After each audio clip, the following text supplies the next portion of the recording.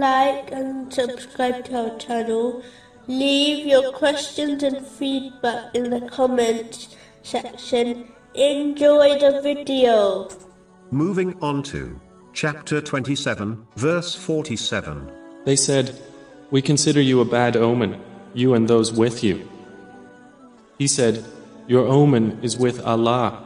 Rather, you are a people being tested." In a narration found in Imam Bukhari's Adab al-Mufrad, number 909, the Holy Prophet Muhammad, peace and blessings be upon him, warned against paying attention to bad omens, as behaving in this manner is like associating something to Allah, the Exalted, meaning polytheism.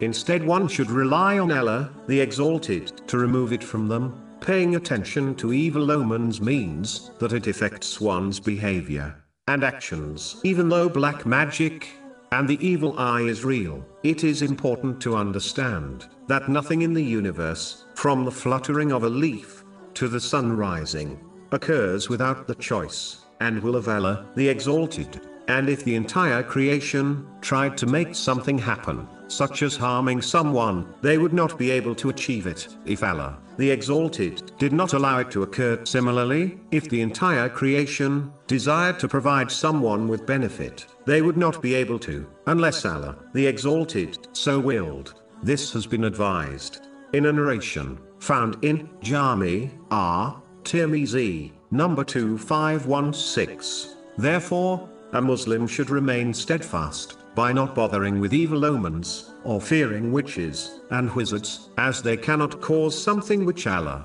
the Exalted, has not willed, from occurring. Instead, one should remain steadfast on the obedience of Allah, the Exalted, and continue with their lawful actions and choices, and only seek protection from evil things, according to the traditions of the Holy Prophet Muhammad, peace and blessings be upon him, while fully trusting in the support of Allah, the Exalted. They should not turn to people and things which contradict this, as in a long run, it will only lead to paranoia and trouble, which in most cases is worse than their initial fear.